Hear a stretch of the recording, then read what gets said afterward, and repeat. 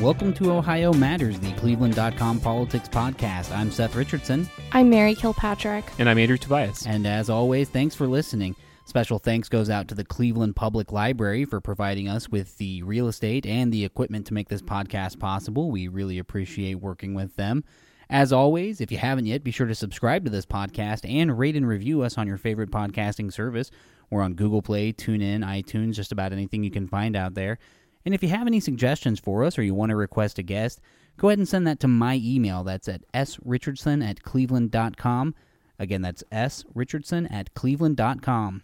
This week on Ohio Matters, we had Democratic gubernatorial nominee Richard Cordray. Mary, I just want to ask you real quick, and you think of Richard Cordray as a guest, what do you think of? A robot? That's probably what a lot of people are thinking. It was actually a pretty surprising interview that Andrew and I did with him, though. It was very, he's just an interesting dude. He's got a wealth of knowledge and kind of an interesting biography. Yeah, and talking to him, you can, the thing that everybody hears about him is that he's super smart, and so that definitely comes through when you have an extended conversation with him. I guess once you sort of just have an opportunity to also talk to him about his experiences and just kind of get him talking about a variety of topics, he's got like a really dry sense of humor. He's done some weird stuff. He's had a very diverse, kind of full life, and so we honestly... We had a conversation. We were sort of setting up Ohio Matters in general, like who do you want to have on? And it wasn't a clinch that we were going to have Cordray on, despite his prominence in Ohio politically and him obviously being the Democratic gubernatorial nominee. We asked ourselves, like, do we want to talk to Rich Cordray for an hour? And, you know, I mean, not to undersell it or anything like that, but I think that after we did it, we actually had a really good time. And I think that he's kind of a better listen than you might expect. And you'll probably notice the questioning in this is going to be a little bit different. We thought we could go with kind of the biographical stuff, but we wanted to talk to him about a few kind of just more interesting issues surrounding him. So we'll talk to him about, of course, his biography, but we'll also pick his brain about some stuff, and I think we'll have a special surprise for everyone at the end. So with that, let's go ahead and listen to the interview we did with Richard Cordray. Rich, thanks so much for joining us. How you doing today? Good. All right, we want to hop right into it. We know you're pressed for time. So everyone knows you as a politician, with probably the most notable thing about your background being that you're a 5-time Jeopardy champion. But going through some of your biography, there's quite a bit there. In fact, your quiz show beginnings go back to high school when you won In the Know, if I'm not mistaken, right? That is correct. And you worked at McDonald's for minimum wage?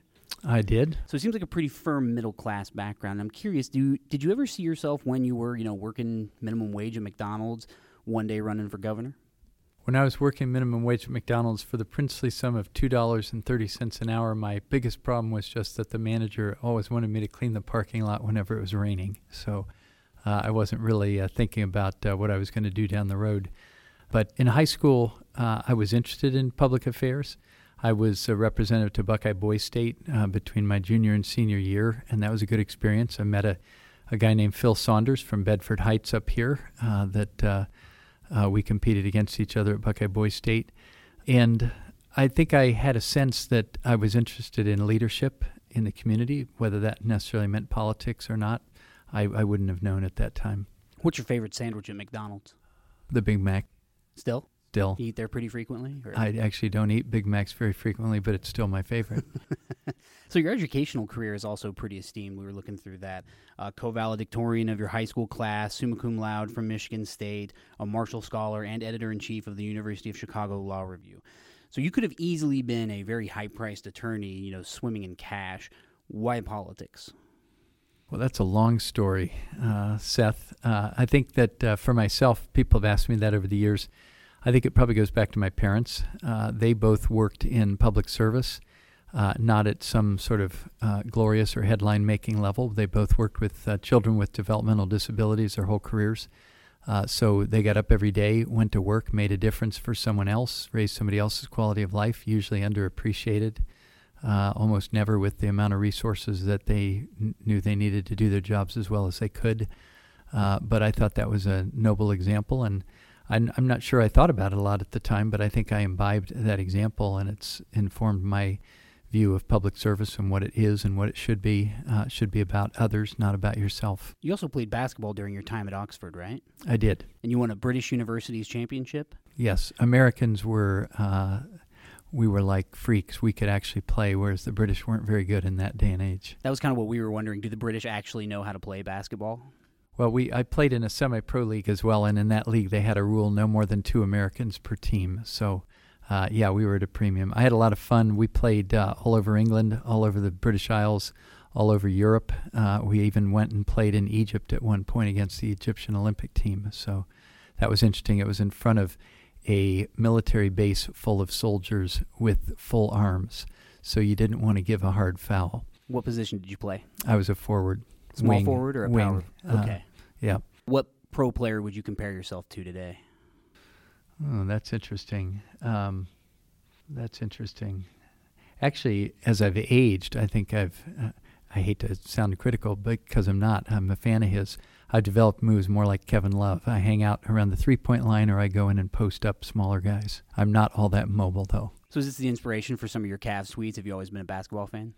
I've always been a Cavs fan, going back to Joe Tate back in the old days, who used to be the radio announcer for the Cavs. This is back in the 70s when they were competing against the Bullets for the Eastern Conference championship a couple different years. Then, of course, again, when they had Mark Price and Craig Elo and Larry Nance Sr. That's a generation ago, Sr. And now again, of course, all the long run under LeBron. I will say I was very unhappy with LeBron when he went off to Miami, but I got right back on the bandwagon when he got back to Cleveland. As I think everybody in this town probably did, right? Absolutely. Yeah. Yeah, I was surprised how quickly the LeBron James jerseys reemerged from like cold storage or whatever. It was amazing. It was like a light switch. You know, he came back, and I suddenly thought that was a really good move, and I've forgiven him. So in 1987, you won 5 games in a row on Jeopardy. Mm-hmm. How did you get there? So I had, as you said, I'd done quiz games in high school. And by the way, my son just did a quiz game in his high school, and he was better at it than I was in my day and age. But a friend of mine had gone on Jeopardy and had done well and came back and told me that I should do the same. I couldn't find the time until after I graduated from law school, but then I went out to Los Angeles and tried out. You had to fly out and try out in those days. They didn't have the internet where you could do it online. And they called me back, and I went out, and I won 5 games. I had a really tough game, my first game against a police officer from South Philadelphia who was the spitting image of the Fonz, and he had just blown away the competition in the game before, but we had a very tight game, and I came in the Double Jeopardy portion. I had a daily double question where I bet all my money, and if I had not gotten it, I would not have liked you to ever mention the word Jeopardy again.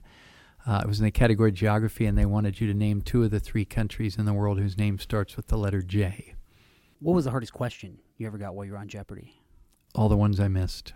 You don't have one that comes to mind, like, oh, I should have gotten that, but it was just too hard at the time? If I should have got it, then it obviously wasn't that hard. The ones that I knew I never had a chance to get were the hard ones. And that was in the day when you had the 5-day limit. You couldn't go any more than 5 days, correct?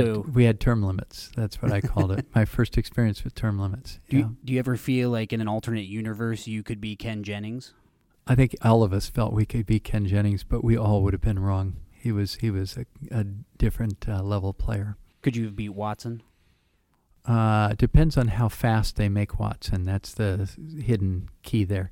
But I was called back to Jeopardy in 2014. They had a special tournament for 45 players from the first 30 years of the show, and I was one of those.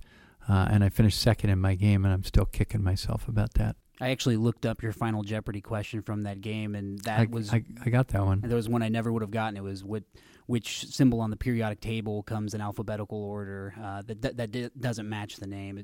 Yes, it was kind kind of a gold, and I feel like I was pretty close. So that was I thought of that, and then I came up with AG for silver rather than AU for gold, which was a little better. So yeah, but I got it, and that took the lead. But then the other guy got it and won the game. So I was aggravated. So what did you spend the money on? Back when? Well, first thing you do is you have to pay taxes because the California Franchise Tax Board is right there because that's money earned in California. So they, with all the game shows, they're militant about getting their money and getting you signed up before you leave the set. So that was part of it.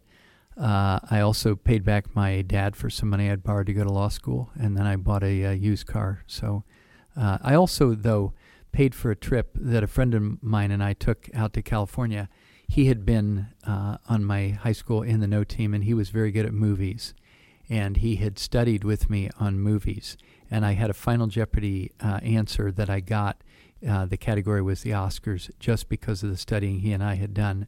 They wanted to know which Billy Wilder picture was the last black and white film to win the Oscar for Best Picture, and I happened to know because of our study that it was The Apartment. So I told him we'd go on a trip back to where he grew up in Northern California. We had a lot of fun. How far did that? You won $40,000, right? 40,303. Who's counting? Yeah. How far did that go back in the day? We were kind of wondering that ourselves. Well, it was more money than I made as a law clerk for the Supreme Court during that year. So, seemed like a lot of money at the time.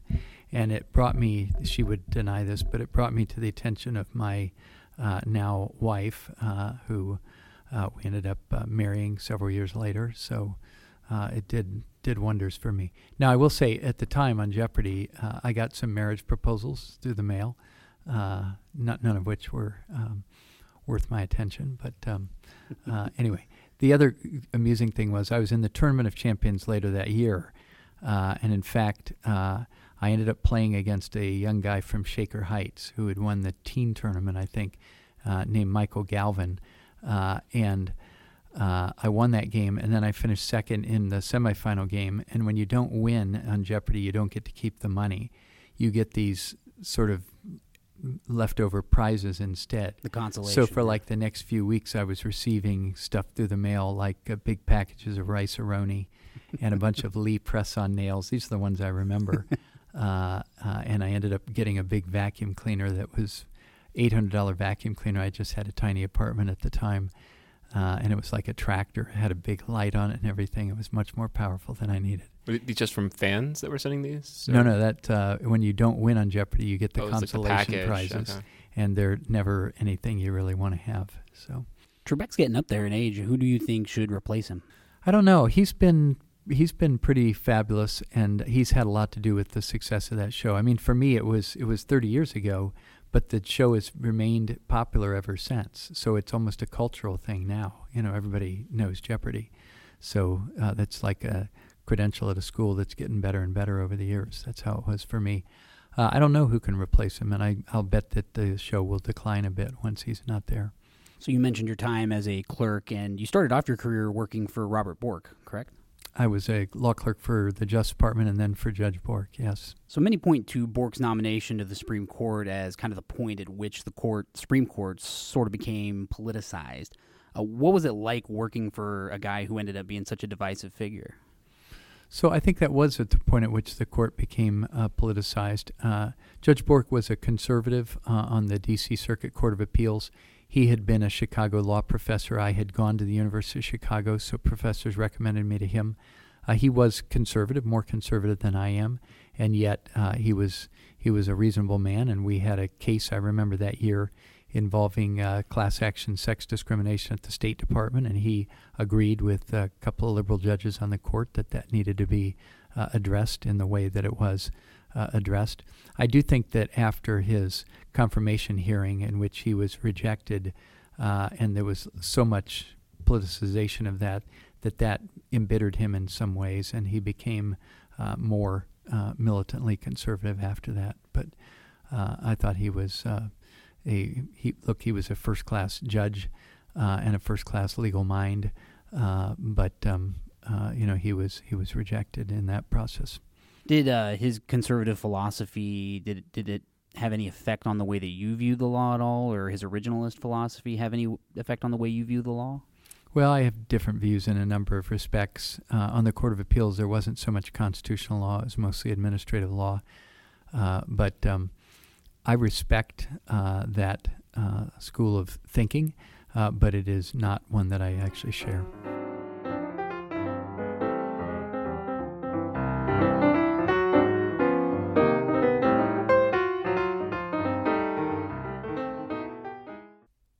Do you get Capital Letter? It's the must-have daily read for State House happenings. 5 mornings a week, Cleveland.com provides a daily intelligence briefing filled with succinct, timely information. It's perfect for people, businesses, and organizations that care about decisions made by lawmakers, the governor, and all of state government. From breaking news to rumblings in the rotunda, if you're not getting Capital Letter, you're missing out. For more information, visit cleveland.com/Capital Letter. That's cleveland.com/CAPITOLLETTER Cordray's personality can come across as kind of bland, but he's got kind of a fun Twitter personality, right?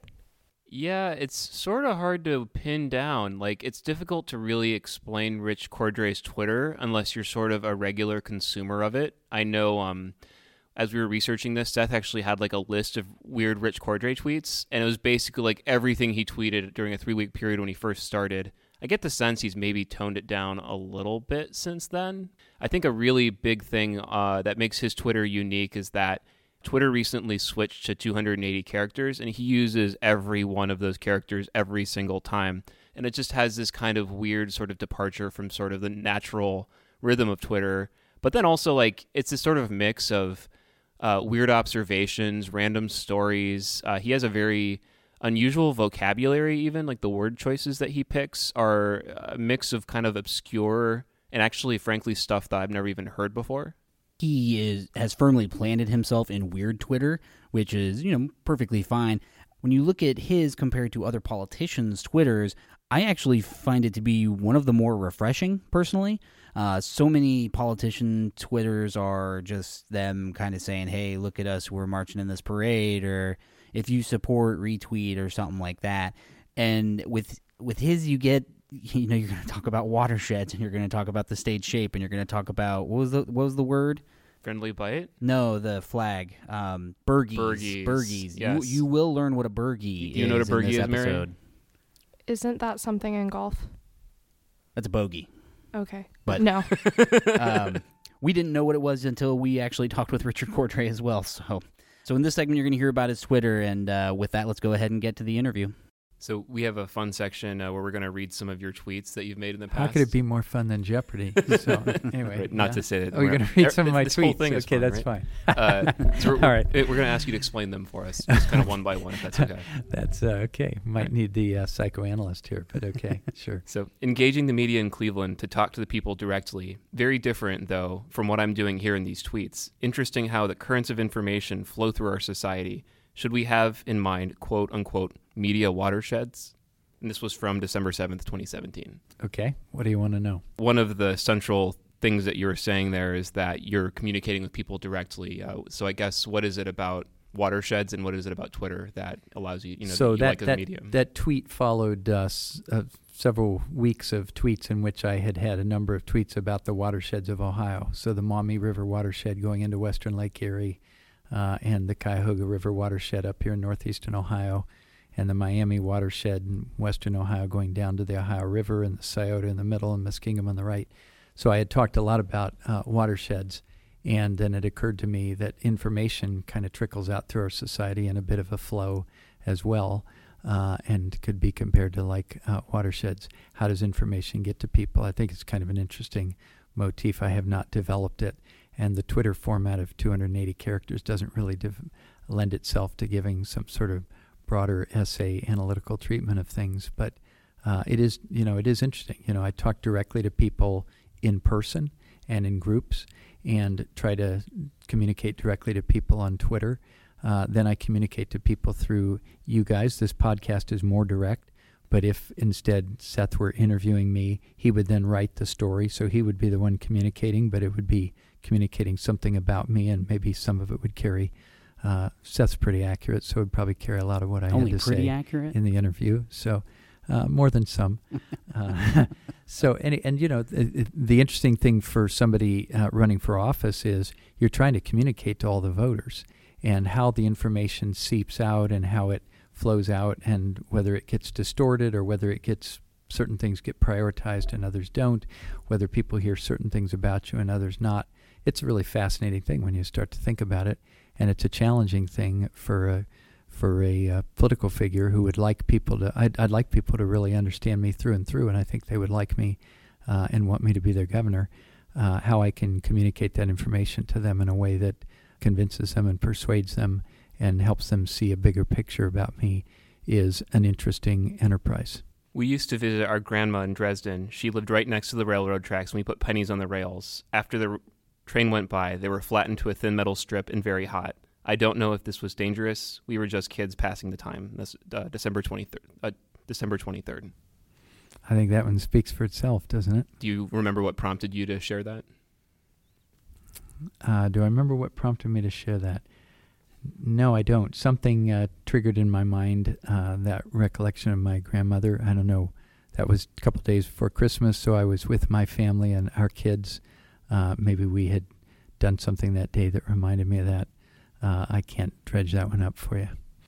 Ohio has a unique and pleasing shape, I have always thought. Kind of like a pentagon or home plate with straight sides, a meandering river boundary below, and partly straight top with a friendly bite mark out of it on the northeast side from Lake Erie, which was from January 9 of this year. My daughter particularly liked the friendly bite mark out of northeast Ohio for Lake Erie. But I was just describing the shape of the state. That one got a huge response because Nate Silver of 538 decided to retweet it. And he said that he instead thought that the most pleasing state shape was Kentucky because he said it's shaped, if you look at it, like a piece of fried chicken, which it actually kind of is when you look at it. And, of course, that fits with Kentucky Fried Chicken, right? So he retweeted that, and it got some other people talking about things, and they came back to me later and wanted me to do more state shapes, and I think I did a little bit more on that, but that was about as much as I had to say. I'm mostly familiar with Ohio. So what inspired you to share that? I just was interested in talking about this. Look, I like Ohio, and this is my home, and I could have, as you said, gone off and done a lot of things, but I've made my home here and been part of the state, and I'm just fascinated by all things about it. Whether it's shape of the state, I did another one later on the state flag. Maybe that's in your we have that group. One, okay, yeah. So I just think there's a lot of neat things about Ohio.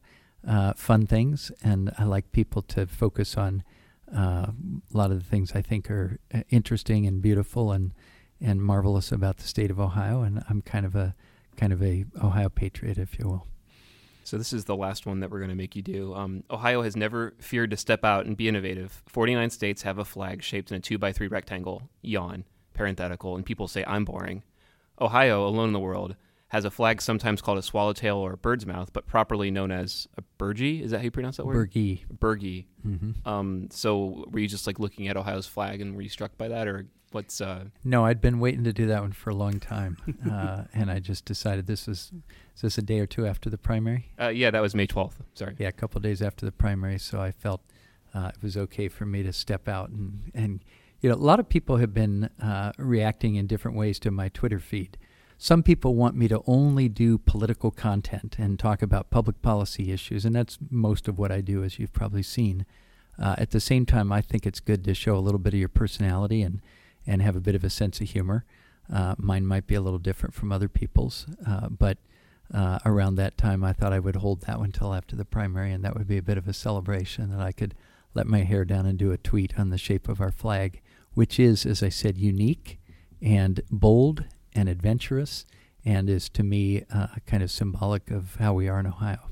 Yeah, I've always thought of it as like a pennant. I don't know if that's different technically than a burgee. Pennant's more of an actual triangle. It's more of a double pennant, but not even a double pennant, which is what Nepal I think has. But it's got its own interesting sort of sawtooth shape. So that tweet references people feeling like you're boring. Do you think that you're boring, or why do you think people think that? I don't know why people think that. I don't think I'm at all boring. And my children don't think I'm boring. I don't think Wall Street thought I was boring either when I went after them. But, I'm low-key at times and really learning as a political figure to give more, show more of myself and be less buttoned down, which I was when I was a lawyer and I was when I was a federal regulator. So I'm having to grow and learn and trying to do that. What kind of feedback do you get from your tweets? Obviously, there are people who responded to. I don't know if you read every single one, but I know people probably have mentioned it to you as well. I've learned many years ago to ignore most of the commentators because they all have their own axe to grind. But I feel like it's important for me in my own voice to comment on things that are on my mind so people can get a sense of me. I comment a lot on public issues, but I also comment on things that are just interesting to me. And there's plenty of those throughout the course of a day. So can you walk us through the process in which you conceive of an idea and then you actually, between that and actually appearing onto Twitter and on your account? Yes, I conceive of an idea. I decide whether I think it's worth talking about. I try to think about whether I think I can actually address it in 280 characters, which is a challenge. By the way, the one comment that was made about me that struck me as absolutely right was somebody said, "We now see why Cordray waited so long to get in the race, because he needed to wait until they changed 140 characters to 280 characters, because he never could have coped with the 140 characters," and they were dead right about that. So anyway, I think about things. I'd make a judgment whether I think they might be interesting to share, what I have to say about them, and if so, we pop them out there. Sometimes my people fight me on the things that I want to say, but I always win. Do you have like a committee then of, I mean, not officially like a Twitter committee, but is there a process for you, like maybe bounce an idea off of somebody before you do it? We have people who just look at them to say if they see some angle on it that maybe I missed that would be problematic. But no, I write them and we put them out. Are you going to continue to tweet if you end up winning and become governor? Most definitely. Although I will tell you one thing that I do insist on doing is I try to think before I tweet. Is there any tweet that you haven't gotten to send out that you wish you would have sent out? No. You know, Donald Trump is often talked about for his Twitter, and I mean, you guys go about it a very different way. You know, his Twitter is remarkably different than yours. But at the same time, you know, you're kind of using it for the same reason. I mean, do you think that you and him, I hate to make you speak for him or anything like that, but do you see kind of the same value that he used in 2016 just as a medium in general? I think that when you can find a medium where you can actually talk directly to people, they can get a better sense of who you are. You're unfiltered. Now, if you're Donald Trump, he had an extraordinary advantage. He already had universal name recognition and a huge following from The Apprentice television show and his books and his branding across the country. I don't have that. I have a growing following of people who are paying attention. And if they do pay attention, they will get to see more of me and they'll have a sense of what I'm like and they can react to that. And I think a lot of people appreciate that and feel that it's sort of honest and straightforward. I think that is what people who have responded to Donald Trump's tweets think. I do think it's important. I think you see a lot of people's personality in what they have to say. Sometimes it's good and sometimes it's bad, depending on how people really are.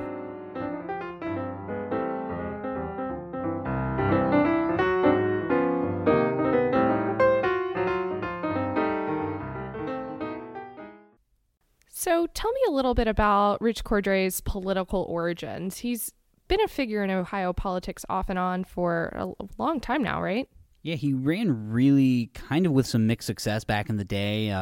If you'd have looked at him through the lens of 2002, you could probably see where, you know, maybe this guy isn't going anywhere, moving on up. But then he had a couple of, you know, pretty big wins back to back and really moved up in the ladder. After, you know, he lost in 2010 to Mike DeWine, he kind of, I think, got even more big time when Obama appointed him to the Consumer Financial Protection Bureau, which has been thrown in a little bit of upheaval since he left. We did talk to him about a lot of that as well.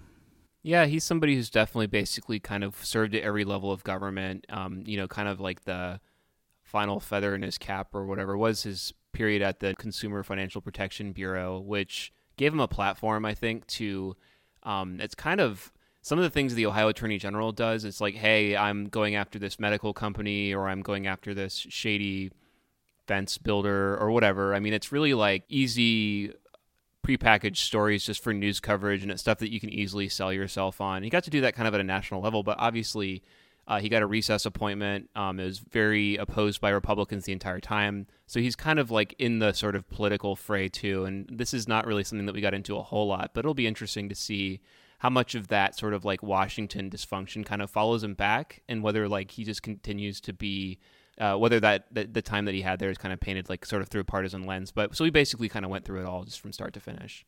With that, let's listen to more of the interview with Richard Cordray. So you ran for office with some mixed success between 1990 and 2002 when you became Franklin County Treasurer. But you did hold the spot as State Solicitor General in between there, a very important spot. You were arguing in front of the Supreme Court. I'm curious, why do you think you weren't able to string together some electoral success in that time frame? Well, during that time frame, I did run for the state legislature. I beat something that doesn't exist anymore, a 12-year Republican incumbent, and had a very successful outcome in that race. I then ran a race for Congress after I was redistricted, so that was part of what happened to me was I was redistricted out of the legislature, so have my own experiences with partisan gerrymandering, which is not good for voters and not good for the state. I lost that race for Congress. I served as Solicitor General. I pursued my legal career for some time.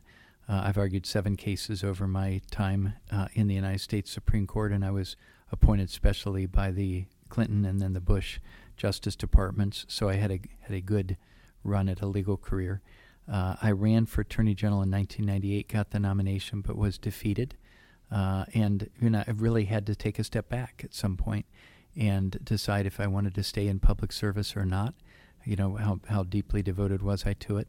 I decided to run for county treasurer. By the way, one of my inspirations there was Jim Rackauckus, who was your Cuyahoga County treasurer up here, and he was a truly innovative and effective public official. And I thought, if he's doing that, I can do that, and that's an interesting job to do. So I did that for 4 years, was elected twice to that, was elected state treasurer, and took a lot of those ideas to the state level. And then when we had the resignation of the Attorney General, we had the special election in 2008, and I got elected Attorney General, which kind of took me back to my roots because I had started in the Attorney General's office and had been a lawyer for all those years. And I enjoyed that work and also enjoyed working with law enforcement across the state, which I think we were quite effective at with police and sheriffs. And a lot of them support me today because of the work we did together. Do you see yourself as more of a lawyer or litigator or more of a politician? Well, a good friend of mine told me at the beginning of this race, he said, Rich, I don't want to see Rich the lawyer in this race. I want to see Rich the basketball player. And by that, I know he remembers that I'm fairly physically aggressive on the basketball court, sometimes clumsily so. He knew that I had fouled out of 2 different games when I used to play organized basketball with 5 charging fouls. So I felt like I had a path to the hoop and people should not be in my way, and darn it, I was entitled to go there. There's certain skills that a lawyer has, and there's certain job that a lawyer does. It's very different from being a governor and somebody who is the leader of the state, and it's a much more political job where you have a lot of say over the direction of public policy. You don't have to be bounded by, having to figure out how you handle a legal case or something. You're just trying to find the right way forward for people. And so I've gotten to understand that it's a different kind of race, it's a different kind of job, and it calls on a different set of skills. We mentioned that, from 90 to 2002, there was some mixed success there. But then you had a string of some pretty big victories. Like you said, 2002, you were, elected to Franklin County Treasurer. 2006, you were elected State Treasurer. 2008, Attorney General. And 2004, reelected Franklin County Treasurer. So every 2 years I was running, yes. Then in 2010, of course, you ended up losing to your current opponent, Mike DeWine. What is it like what I'm trying to get inside your head, what is it like going from winning and winning and winning and then all of a sudden having that just kind of cut short? It's an interesting question, Seth. When I was blocked during the confirmation process to the job at the Consumer Bureau in Washington, I had to got to spend time with a number of senators as we were working through the confirmation process and sit down with them and make a case to them. And I always used to look at their backgrounds. And if somebody had never lost an election, I always thought that was a different person than somebody who had lost an election or two along the way, because I think you learn a lot about yourself when you suffer adversity.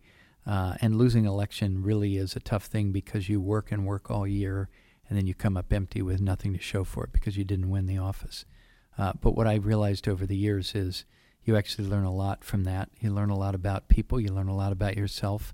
And it's the I always call it campaigning the education you can never get in school, because it gets you out of your patterns, forces you to see all of what's going on in society, understand it better, think about what kind of problems we're facing and how you can try to solve those problems.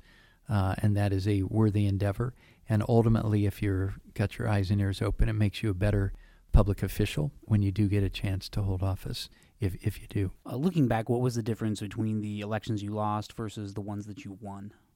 Votes. Early on, I sometimes ran races that were tough races that maybe somebody with more experience would have not decided to take on. I was young and brash and felt that I could do anything. I think over time you start to think about measuring. What is it, measure twice and cut once? Think harder about which races to get in and the case you can make for yourself. I think I began to have more success. the other thing is that part of it is, especially running statewide, you have to get known. And the first time I ran in 1998, it was very difficult to do that. And you know, for like Joe Schiavone this time, it's very difficult for him because you're introducing yourself to people all over the state, and it's very hard to make enough of an impression. Even though I think Joe made a very good impression across the state, it's just hard to get over that hurdle. They say in Ohio that you have to often lose once statewide before you can win. And part of that is just it's such a difficult state to get yourself known in 8 different media markets that often have little to do with one another. What's news in Youngstown may not be news at all in Cincinnati, and yet you have to make an impression everywhere. And after I got a chance to run, and I won the state treasurer job by 600,000 votes and won the state attorney general job by 900,000 votes and got more votes than any Democrat non-presidential candidate has ever gotten in the state of Ohio. You know, at that point, I was an established figure. Mike DeWine is also an established figure, you know, 2 terms in the U.S. Senate, and he beat me by 1 point in 2010. But, you know, so we ran basically even in what was a very tough year. And it's going to be a tough race this year, and I think we will run close again. And I think we have a lot of opportunities here to win this race, but it'll be a tough race, and we'll have to be at our very best to win it. You mentioned the Consumer Financial Protection Bureau, where you went. You were the first director for that. Do you think going to the CFPB kept your political career alive? I didn't really think of it that way. So I had lost the race in 2010 and was almost immediately recruited by Elizabeth Warren, who wanted me to come to the Bureau and build a strong enforcement arm. And I couldn't really wrap my mind around the opportunity because it was going to mean a long-distance commute. My family was in Ohio. That's where my roots and heart were. And my family was going to stay in Ohio, and she persuaded me to go back and forth pretty much every weekend, which I did for I thought I would do it for a year or 2. Then I got nominated to be the head of the agency, which was unexpected, and my family and I powwowed over that, and they'd gotten kind of used to me going back and forth, and we realized it was a great way to serve our country, and I could do on a national scale some of the things I'd done as Attorney General here, standing up for people, fighting for people, making sure they got a fair shake. And it was an important job, and President Obama had told me that he saw it as a very important job. So I agreed to do that, and didn't really think about it in terms of my political career. It was a chance to really do an important job, looking out for people, giving them a voice, fixing problems for people, making sure people who were taken advantage of, that we rectified that and got people treated fairly and cleaned up the financial marketplace, which is what we did for the next number of years. And I didn't honestly know if I was ever going to run for political office again or not.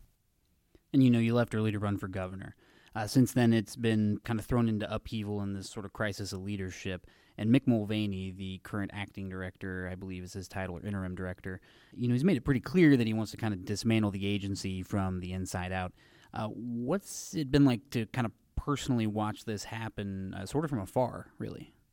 Yeah, so I disagree with some of what you said, but it has been painful to see the leadership, which is, in my view, invalid leadership of the agency. He was not the rightful person for the job, and there's a legal case pending on that, and I think they may well yet find that was not the right way to go about it. But they have taken different direction from the direction that I took as the director. I was aggressive for consumers, and people have criticized me for that, but we thought we had to rebalance the financial marketplace so that companies understood that somebody was looking over their shoulder, enforcing the rules, and making them treat customers fairly, which is what we did. He takes a very different view and is not aggressive for consumers. If anything, he cares more about the financial companies than he does about each one of us, and I think it is shown in the work. Now, I could have stayed a few more months. I had a few more months left on my term, but I was getting to the point where I could no longer be all that effective. I had finished one big task, which was the national payday lending rules, restricting payday lenders, which was something very important to me and I thought very important to the public in this country. I had very little time left to start anything new and do anything major. So at that point, I looked at it and decided to come back here and to run for governor of Ohio, which is obviously what I'm doing now. You were also pretty famously a thorn in Trump's side while you were there because you were really doing what the Bureau kind of set out to do, which was sort of the antithesis of what Trump was wanting the agency to do. Did you ever talk to Trump when you were there? Never had a conversation with Donald Trump. I actually was disappointed because I thought from what was said during the campaign that administration would care more about consumer protection, care more about the forgotten Americans who often nobody listens to and can't get their problems fixed. And I thought it would have been smart for them to do some consumer protection and to stand on the side of people more than they have. Instead, they've been in the pockets of the financial companies. They've sided with the special interests. I think that's a mistake. I think it's bad politics. I think it's bad government. But I did stay there for almost a year, and many people called for him to fire me on a daily basis. I let them know that if they did, I would sue them. And I didn't know how that would come out, but they would have a fight on their hands, and they never wanted to take that on. And I told them I would be doing things. I wasn't going to stay there and do nothing. I would keep doing things the way I thought they should be done. I would let them know what I was doing before I did it, and they wouldn't like some of it, but that's the way it would be. And the payday lending rule in particular is one that they didn't like. Again, I think they're wrong on the issue. But we adopted that rule. It is law of the land now. The Congress had a chance to overturn it and didn't have the stomach to do it.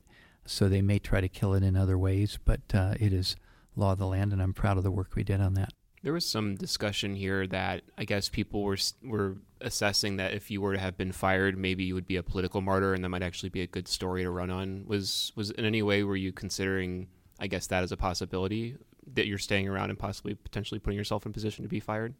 That wasn't going to be my choice. I didn't decide whether I got fired or not. That was up to the administration. I did hear again and again that Ohio Republicans were counseling them not to fire me because they didn't want to make me a martyr and make me a larger public figure. How that played into their calculations, I don't know. But I was simply trying to stay and do my job and protect my agency and help condition people to the fact that there was going to be a transition coming. It was important to hunker down and keep doing the work and remain dedicated to the work.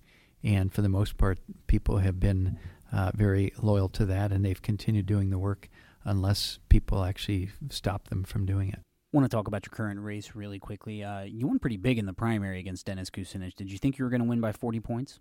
Well, it was 39. 39 points. Look, that was a tough primary, and we had 4 candidates who were all pressing forward, setting out their ideas.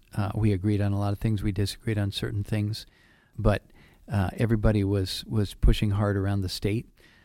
I know that process made me a better candidate. It made me sharper. It really pushed me to develop our positions on things faster than we might have done. And go out to the voters and present our case. And I think ultimately we were obviously very effective at doing that. But we also, I think, were respectful of one another and respectful of the voters because we gave people a choice and we had debates and we had public forums and we answered all the questions and we gave people a good sense of what we stood for. The Republican primary was a mess by those standards.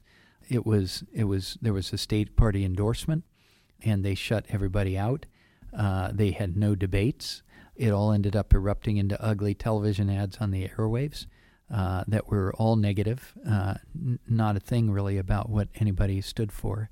And you would have thought it was all about some of the right-wing issues that they were campaigning on.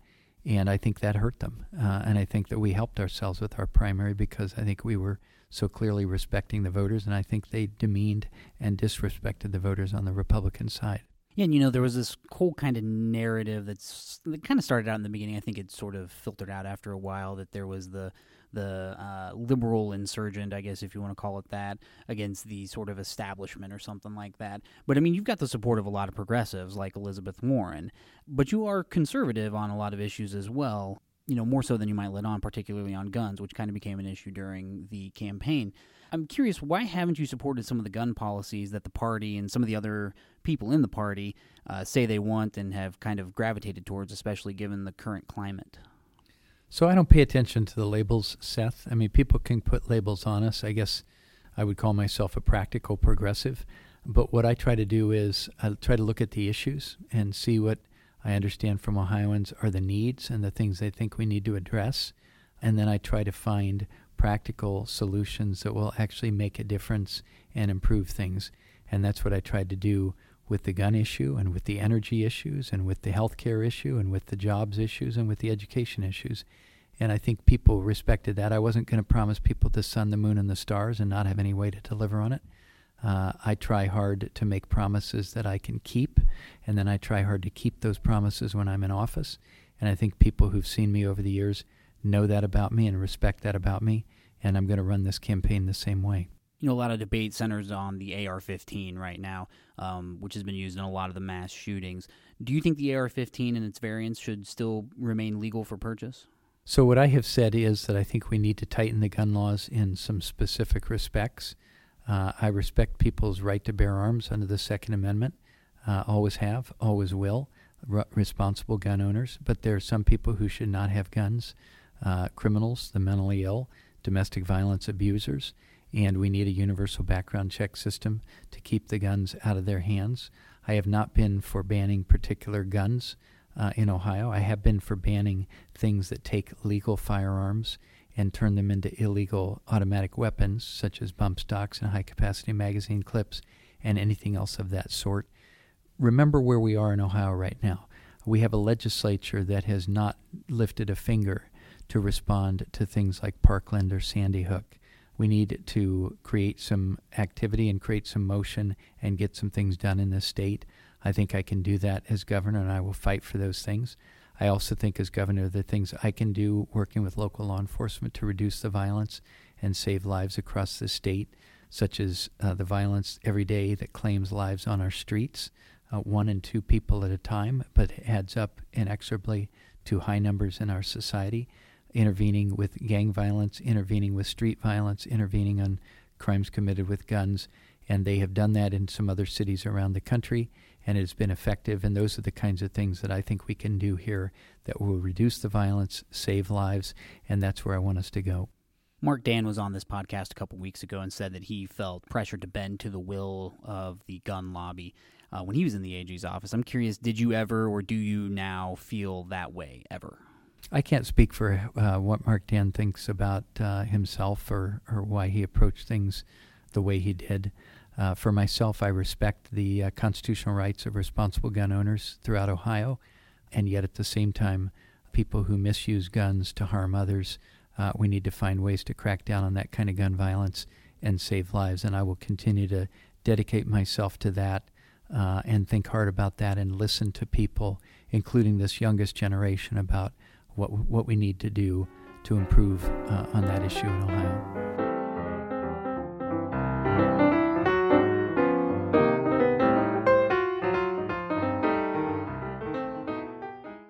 So I understand you guys played a game, right? This is some sort of bonus extra thing. Yes, anybody who's made it this far is going to get to have some fun because everybody knows that Richard Cordray is a 5-time Jeopardy champion. He's been on, I believe, the Battle of the Decades as well. So we decided that we were going to come up with some trivia for him to answer, some Ohio trivia. And, the questions were pretty hard, and he did pretty well. Yeah, we were pleased that we stumped him a couple times, but then I also kind of want to address head on that mistakes were made, and we've dealt with our research department accordingly. Cordray actually ended up correcting one of the questions that we posed to him, and I guess there are worse things in the world. He's a smart guy, but Who is our research department? I haven't met them yet. It's Andrew and me. Oh, really? I thought you guys were holding out. Yeah, I'll bite the bullet. This was me on this one. But it does seem almost peak Cordray to correct the questioner when we screwed up one of the questions. Yeah, it was really funny. I don't know how much this will come through on the audio, but at the end of the interview, Cordray whipped out his phone, and I just assumed he was like, he's running for governor. He's got more important things to do than talk to us. But no, actually, he was getting the right answer, and then he's like, I knew it. And so we got told. I think that there's a reason that he's been on Jeopardy several times and we haven't. Yeah, I've taken the quiz, but I just haven't made it through the first cut yet. Me as well. With that, let's go ahead and see how well Richard Cordray does in our Ohio Matters trivia. Before we let you go, we all know that you're, Jeopardy champion and all that. So we've come up with a kind of lightning round for you to answer some questions. And these are all in Jeopardy format. If you stump me, I'll be mad at you. All right. Well, let's find out if we did, okay? And these are in Jeopardy format, so please answer in the form of a question. These 8 men were the Ohioans who served as President of the United States. So that would be Grant, Hayes, Garfield, McKinley, Taft, Harding. Benjamin Harrison is sometimes counted, and William Henry Harrison is sometimes counted, depending on where you go by where they were born and where they spent their adult lives. That is correct. These 4 Ohio presidents died in office. So that would be McKinley, who was assassinated, Harding, who died of natural causes, Garfield, who was assassinated, and William Henry Harrison, who apparently gave too long an inaugural address, a cautionary tale to all politicians, and caught the flu and pneumonia and then died just a few weeks later. For bonus points, which is the only Ohio president to have served 2 full terms? That was Ulysses S. Grant. He actually then wanted to run for a 3rd term after sitting out 4 years, but was denied the nomination in 1880, and Garfield got it instead. All right. If you're staying in history, I'm going to do all right, especially Ohio history. We figured you'd be pretty good. You might sense a theme here as the questions proceed. These Ohio presidents have appeared on U.S. currency. Well, let's see. Grant was on the, $50 bill? Mm-hmm. Neither Harrison, not Garfield. I don't think Taft. Definitely not Harding. Harding kind of discredited us with his Teapot Dome scandal. I think McKinley was on some currency at one point, although I don't know how much it circulated. Maybe like the $10,000 bill or something like that. It's the $500 bill. $500 bill? Okay. Probably worth $10,000 today. She was the only woman to serve as governor of Ohio. That's Nancy Hollister for 11 days, I think, when George Voinovich took the Senate seat a little early. He was Ohio's longest-serving governor. I'm pretty sure that was Jim Rhodes, who served 4 terms. You're supposed to serve 2 terms, and yet the Ohio Supreme Court interpreted that as 2 consecutive terms. So he sat out and then came back and served 2 more terms. He was the most recent Ohio Attorney General to be elected as governor of Ohio. It's been a long time. It's interesting because this year there will be one of us, likely, who will be elected. I think it was probably C. William O'Neill. It was actually John Bricker. For our listeners, he was governor of Ohio from 1939 to 1945, and subsequently served as U.S. Senator and founded Bricker and Eckler, the law firm. Was C. William O'Neill never Attorney General? We might want to go back and look at that one. Our extremely comprehensive research, we don't have the answer to that one prepared, but okay. Perhaps we'll flag that. We will correct ourselves in the banner if that is the correct. answer. Okay, well, we'll look that one up. Okay. These 3 cities all have been capitals of Ohio. Chillicothe, Zanesville, and Columbus. Correct. This is the party of the last Ohio governor who is not a Democrat or a Republican. Not a Democrat or a Republican. I'm just guessing, but I'd guess it would have to be a Whig then. It was actually the Union Party. John Brough was a war Democrat before he reached the consensus unionist tag with the Republicans in Ohio. And as a bonus point, do you know which newspaper John Brough owned? I do not, but since you're asking, I'm going to guess it was a Cleveland newspaper. It's actually the Cincinnati Advertiser, which was subsequently renamed the Cincinnati Enquirer. All right, we've gotten into the difficult areas now. Keep going. This is the last one. Ohio's boundaries and constitution were approved by Thomas Jefferson in 1803, but it wasn't officially granted statehood until this president retroactively admitted the state into the Union. That's interesting. I think you got me there. I knew we were a state starting in 1803, 17th state in the nation. If you're asking me to guess this, I will guess Monroe. Dwight Eisenhower. Really? Really. All the way to the 20th century. There was apparently a dispute over the days, and they missed some dates and all that, and it was just kind of accepted that Ohio was a state until Dwight Eisenhower signed a proclamation when he was president, kind of backdating it to the 1803 date. We'll include it in the show notes about the Ohio History Connection article about this, kind of enumerating it further. All right. Outstanding. Now I'm looking up C. William O'Neill. I am correct. He was Attorney General from 1951 to 57, and then Governor from 57 to 59. Let the record show.